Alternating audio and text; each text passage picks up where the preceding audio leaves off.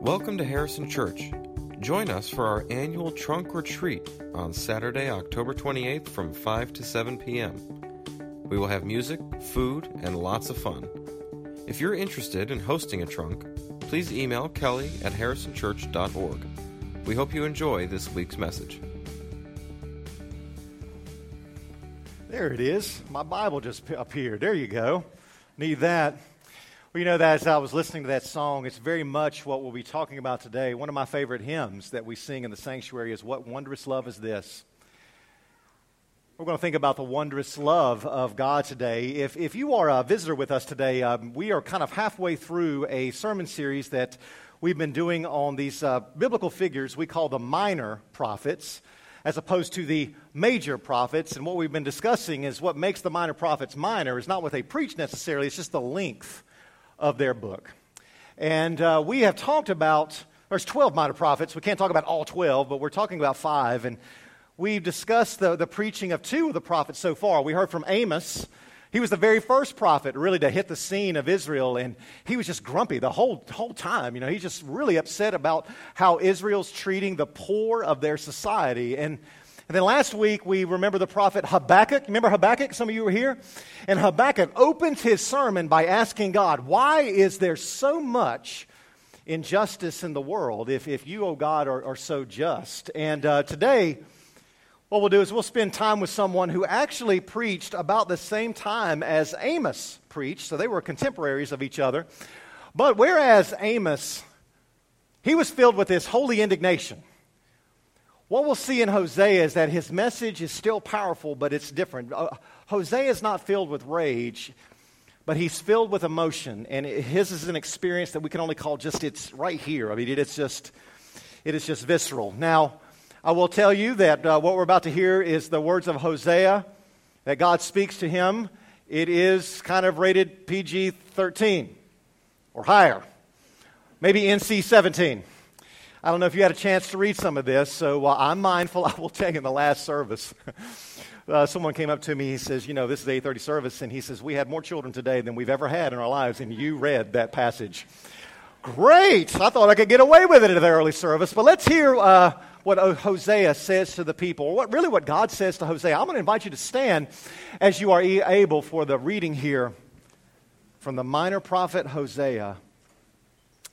When the Lord first spoke through Hosea, the Lord said to Hosea, go, take for yourself a wife, and have children of whoredom.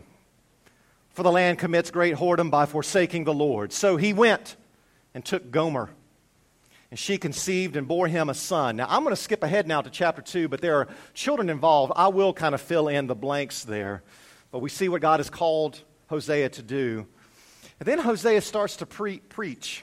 Say to your brother Ami and to your sister Rumaha, plead with your mother, plead, for she is not my wife.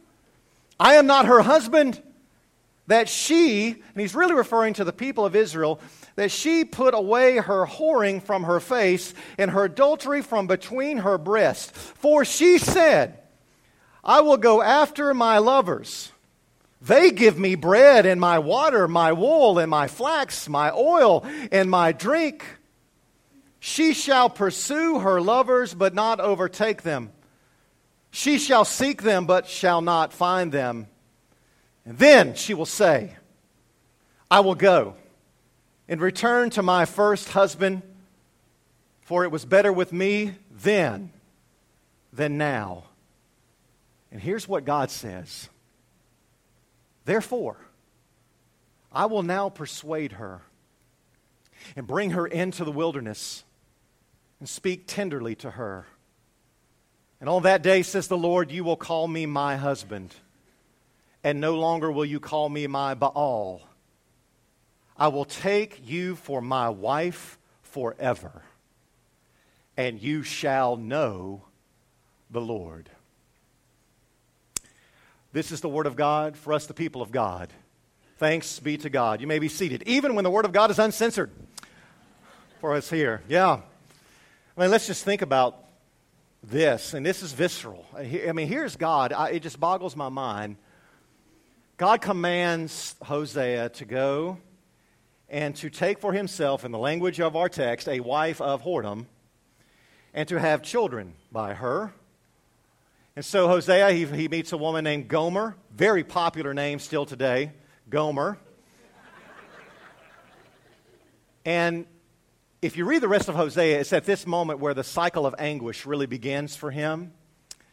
Now, most of us, when we think the wife of whoredom, what we think of what Hosea has been asked to do is he's asked to go marry someone who was participating in the oldest profession, wink, wink. You know what I'm talking about? Well, that's what we think. Actually, the Hebrew word that God uses here simply means someone who was highly, and I mean highly, promiscuous.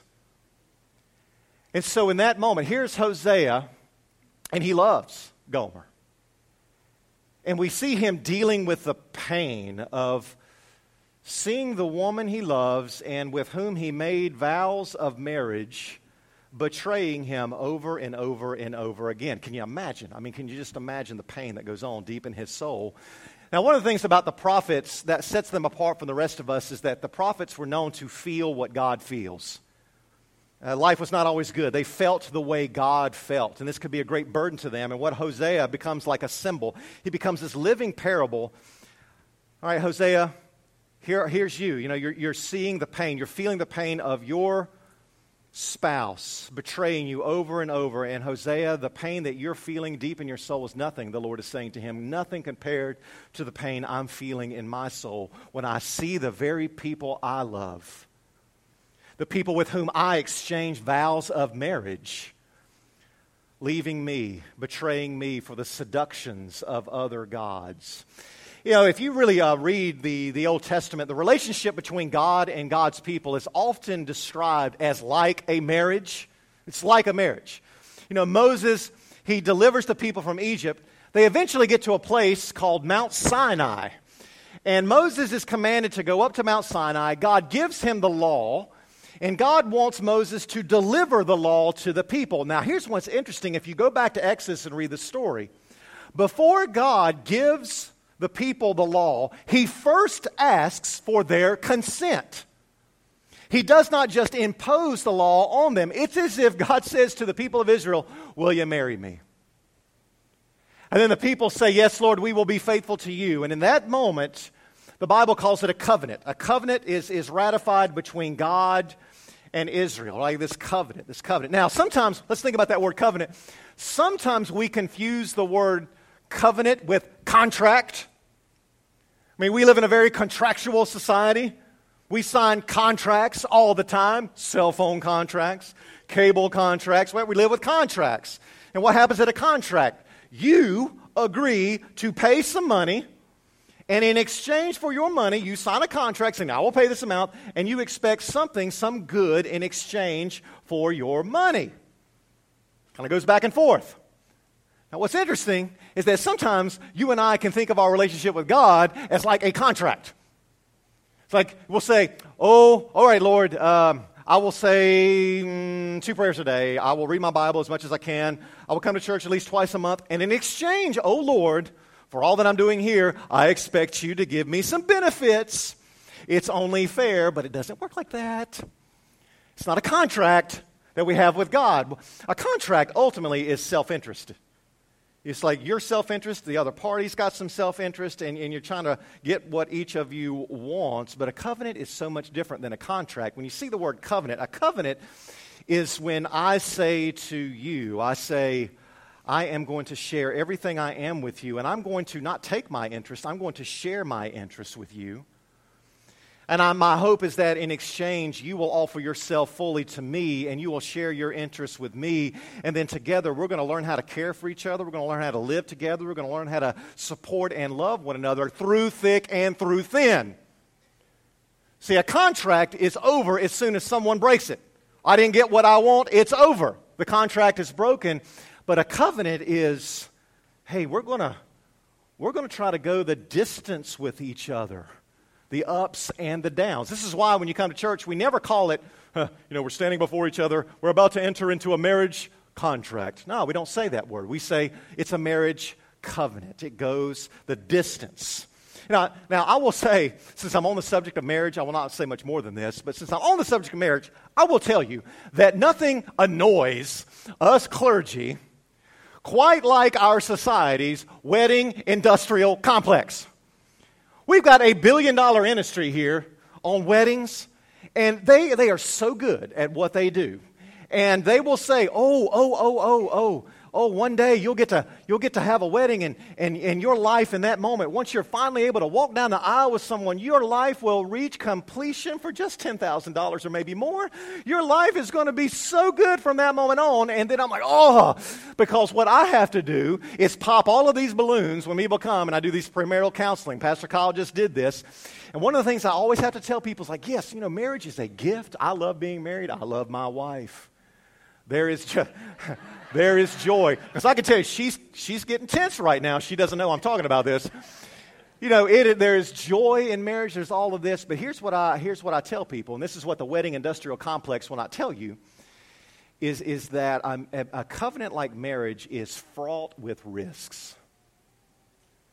Because as soon as you open up yourself to someone and share who you are with someone, you are opening yourself up for the possibilities of pain, of sorrow, of injury. And that's why one of the most painful experiences that people can ever go through is when a marriage dissolves. Nobody ever gets married and says, well, I hope this falls apart one day. It's awful. And we as the people of God, we need to stand with people who are going through that. The church does not have a good track record on how it cares for those who are going through the turmoil of a broken marriage. It's painful, and they need compassion. But you are opening yourself up in that moment. There's risk involved in making a covenant with someone. And so God says to Israel, will you be my bride? And Israel says, yes. And in that moment, in this covenant, think about it, God in that moment really opened himself up to the possibilities of betrayal and to pain. And what happens with the story is that Israel over and over again is that they keep finding that the lifestyles promised by the other gods of their time, look at those lifestyles, seem to be so much more attractive. They seem to be so much more seductive, so much more exciting than the lifestyle that Israel was called to live by making a commitment with God. And so God says to Hosea, the adult language, my people keep committing whoredoms because they keep leaving me for other gods. You will actually find this phrase in other parts of the Bible. I think it's in the book of Judges, where God's people are described as going a whoring after other gods. What a great church word this is. Here we have, we're going to be giving Bibles to children next week. I think some of them are going to be like third graders. And, we think, that's so harmless. It's so great. But, one of them may actually open up to Hosea and go, Mom, what does whoredom mean? Right? This is stuff. And this is what happens. And this is what we do. You and I, when we're like to think about the day that you're baptized, or that you're baptized a child, or anytime you remember your baptism, the day you are baptized, you are entering into a covenant. And we are promising that we'll raise our children to be faithful, that we ourselves will be faithful to the Lord. We will do what the Lord wants of us, but as soon as we leave the church, what happens to us? We are so enticed, aren't we? We are so seduced by other things and other lifestyles that seem to be so much more exciting than what God has called us to be on the day in and the day out. It's like, God says to us, every Sunday we gather here, I am going to be faithful to you. I want you to trust in my care, trust in my provision. But then we leave, and all of a sudden, we hear the voices of the gods of our society. The gods of money. The gods of affluence and leisure and entertainment saying, no. I got what you need too. I can bring some excitement to your life. You need more of me. And the affair begins. You and I, this is just who we are. We are so easily seduced by the pickup lines of the false gods around us. Someone once said that you can actually tell which God you're really worshiping All you have to do is ask yourself right now, wherever you are in your life, what is right now your greatest concern? What is your ultimate concern? What do you, right now, what are you spending most of your time thinking about? What preoccupies you through the week? What do you want more than anything else? And if you think you got that, you will have everything you need. Whatever you and I want more than anything else, that is our God. And throughout the Bible, God wants to be the ultimate concern of His people. He wants to be the ultimate object of their desires, but yet they keep fooling around, betraying Him with seductions of other gods and other things. Hosea, before I move on, Hosea actually spells out what Israel's betrayals look like. They're fooling around. If you go to chapter 4, the book of Hosea, Hosea says this is what our society looks like when we're fooling around with the other gods. That's not the true God, when we're leaving the way of the Lord. He says this, in our land there is now no longer any truth. I was going to say there's only fake news, but I wasn't going to go there. There's no longer any truth in the land. There's no longer any mercy in the land. There's no longer any knowledge of God in the land. And then he goes on in chapter 4, this is my paraphrase. He says there's only widespread violence everywhere. There's only warmongering. There's only people profiting on the backs of the poor. There's only pornography everywhere you look. And, Hosea says, even the planet itself, the land, the sea, the animals are suffering because we have forsaken the Lord. Wow, that sounds relevant today, doesn't it? God's people of Israel in the time of Hosea, they were having an affair. And they were having an affair with sex, money, and power. And right here at the beginning of chapter 1 of Hosea, God says, and I've had enough, and I am going to serve them divorce papers. I've had enough. And who could blame him? Betrayal after betrayal after betrayal after betrayal. God says, I'm done. I'm finished. Actually, if you go on to read what we left out, God tells Hosea to name at least 2 of his children these names. All right, you've had a son. I want you to name your son, I will not have mercy. And then I want you to name your next son, you are not my people. God had had enough. And then, right here at the end of our passage, what does God say? He says, I can't do it. I can't do it. I just cannot leave them. And he says, I know what I'll do. I'll just wait right here. And she's going to return to me. And then I'm going to speak tenderly to her. He's almost like a lover who's got this fantasy that one day the person will come back. You know, I was thinking at this point, if you heard me preaching for a while, this is usually a place where I try to quote somebody from the theological world who's very eloquent, much more eloquent than I could. And I thought about doing that, but I'm not going to do that this time. I'm actually going to quote from a different theological source, and that is the band Led Zeppelin. And because I got to tell you, this is my next lame musical reference. I've been doing this. This is a pattern. Here's the next one. But I've had this song by Led Zeppelin. It's on their very first album. And what God is saying to Hosea about the people of God who keep having affairs with other gods is, I can't quit you, babe. I can't quit you, babe. My love for you, I could never hide. You ought to really listen to it. It's a great song. Actually, it's written by Willie Dixon, but we don't know Willie Dixon, so we'll just say Led Zeppelin. But this is what God is saying through the prophet Hosea. I got to get out of this. I got to get out. This is killing me. But I cannot quit you. Now, we would. Now, I do not want anybody to hear that this is a sermon where, if we're in a relationship where it's just constant abuse, well, clearly we must stay. We're not God here. This is not about us. This is about who God is.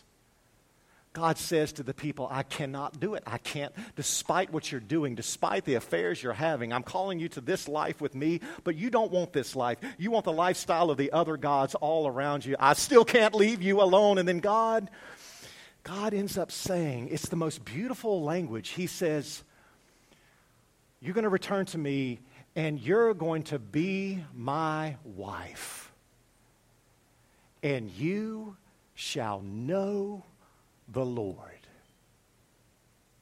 Hello. That word know, K-N-O-W, whenever you see the word know in the context of like a marriage, like Adam and Eve knew each other, this is a euphemism, folks, for you know. You know. Here is God. Think about this. Here is God.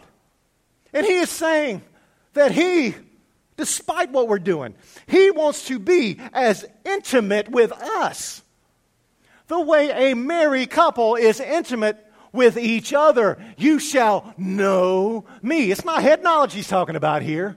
He's talking about real intimacy. Let's spend a couple seconds with this. This is a radical concept in the ancient world. Because I'm going to tell you, if you read about the gods of the ancient world were all about power. Boy, they were all about sovereignty. Even we use this language that God is omnipotent. Oh, He's the all-powerful one. Or we will say, hey, you know that God of the Old Testament, well, He's a wrathful God. He's mean. He is a vengeful God. This is a total and complete false stereotype. Because the God that we meet in the prophet Hosea is a God who really is this irrational lover. He is a jilted lover. He is an irrational romantic who, despite all the times we betray Him, He just waits and He hopes that we will come back. Oh, I'm thinking of another song. You'll come running back. Sorry. He wants us to come back to Him. He just cannot leave us alone at all. Let's make this personal. You know, I bet you there's some of you who could do a little testimony right now. There have been times in your life where if you really assessed what you were doing at the time, you would think to yourself, man, God clearly couldn't have anything to do with me anymore. It's over. What you ended up doing is, instead of being faithful to the God who has called you, you found yourself kind of feeding your own addictions, whatever that might be. It could be substance, it could be drink, it could be money, it could be anything. You're feeding your addictions. Next thing you know, you realize, man, my life is a total wreck. It is a mess. And you think in that moment, maybe God is going to just leave me alone in that moment. It's too much. I've done too much. I mean, you think about Jesus. Think about us as the body of Christ. I mean, we are the church, and the New Testament actually calls the church, we are the bride of Christ. Like Jesus is our spouse, and we are a people, we are called to be a people of mercy and grace and unity and generosity and all of these things. But you know, man, the church, we have affairs all the time with our God. It's nothing like that. Instead of seeing a people of grace and generosity, what the church often becomes, and even now, right? We're divided. We're mean to each other. We mistrust each other. We are not the generous people God has called us to be at all. Dorothy Day, the great Catholic social worker, one day she will be a saint. She once says this. She says, you think about the church really is our mother. The day we are baptized and born again in Christ in the church becomes our mother. But then she says, but that church can act like a harlot at times. You think about your own life. One of my great privileges as a pastor is that I'll have people come to me, and they will come, and this is what a holy privilege it is, and they will just confess, man, these are the things that I've done, and my life's a wreck, and they live with this guilt. And what I have discovered is that when people come to a pastor, there's a common thread, and what everybody really wants to know is there still hope for me? Is there still hope for me? And what I get to tell them is what Hosea says. God really wants to speak tenderly to you. He's waiting for you. He wants you back. I mean, God really is this madly, irrationally, and hopelessly in love with us. You know, one of my favorite scriptures, one of my top 5 is from 2 Timothy 2:13. And the passage says this, that even when we are not faithful, our God is faithful. Even when we are not faithful, our God remains faithful. I do not know who this sermon needs to be for today, but this is simply the good news for you. Some of you right now, you know you've been unfaithful. You've been living with guilt. You've been living with the mess that you've created in your life, and maybe you wonder, is there still hope for me? What I want to say to you is that actually God wants to speak tenderly to you. God is madly in love with you, even irrationally so. And I'm going to give to you the promise that God gave to Hosea. The day is coming, even you who have been unfaithful, when you shall know the Lord. It's not over. Welcome back. Let us pray.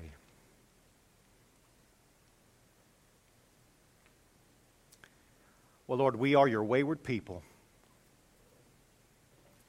You call us into a covenant with you to love you, but we have not loved you in return. We have not loved our neighbors as ourselves. But Lord, you are the God who refuses to give up on us. And I pray for the person or persons who are in this room, in this space right now, who know the extent of their own infidelity, that you are waiting and you want them back so that you can speak tenderly to them. Lord, what can we say except help us love you the way you love us? Amen. Thanks for listening to this week's message. Follow us on Facebook for up-to-date information about news, events, and ways to get involved at Harrison Church. You can also visit us online at harrisonchurch.org.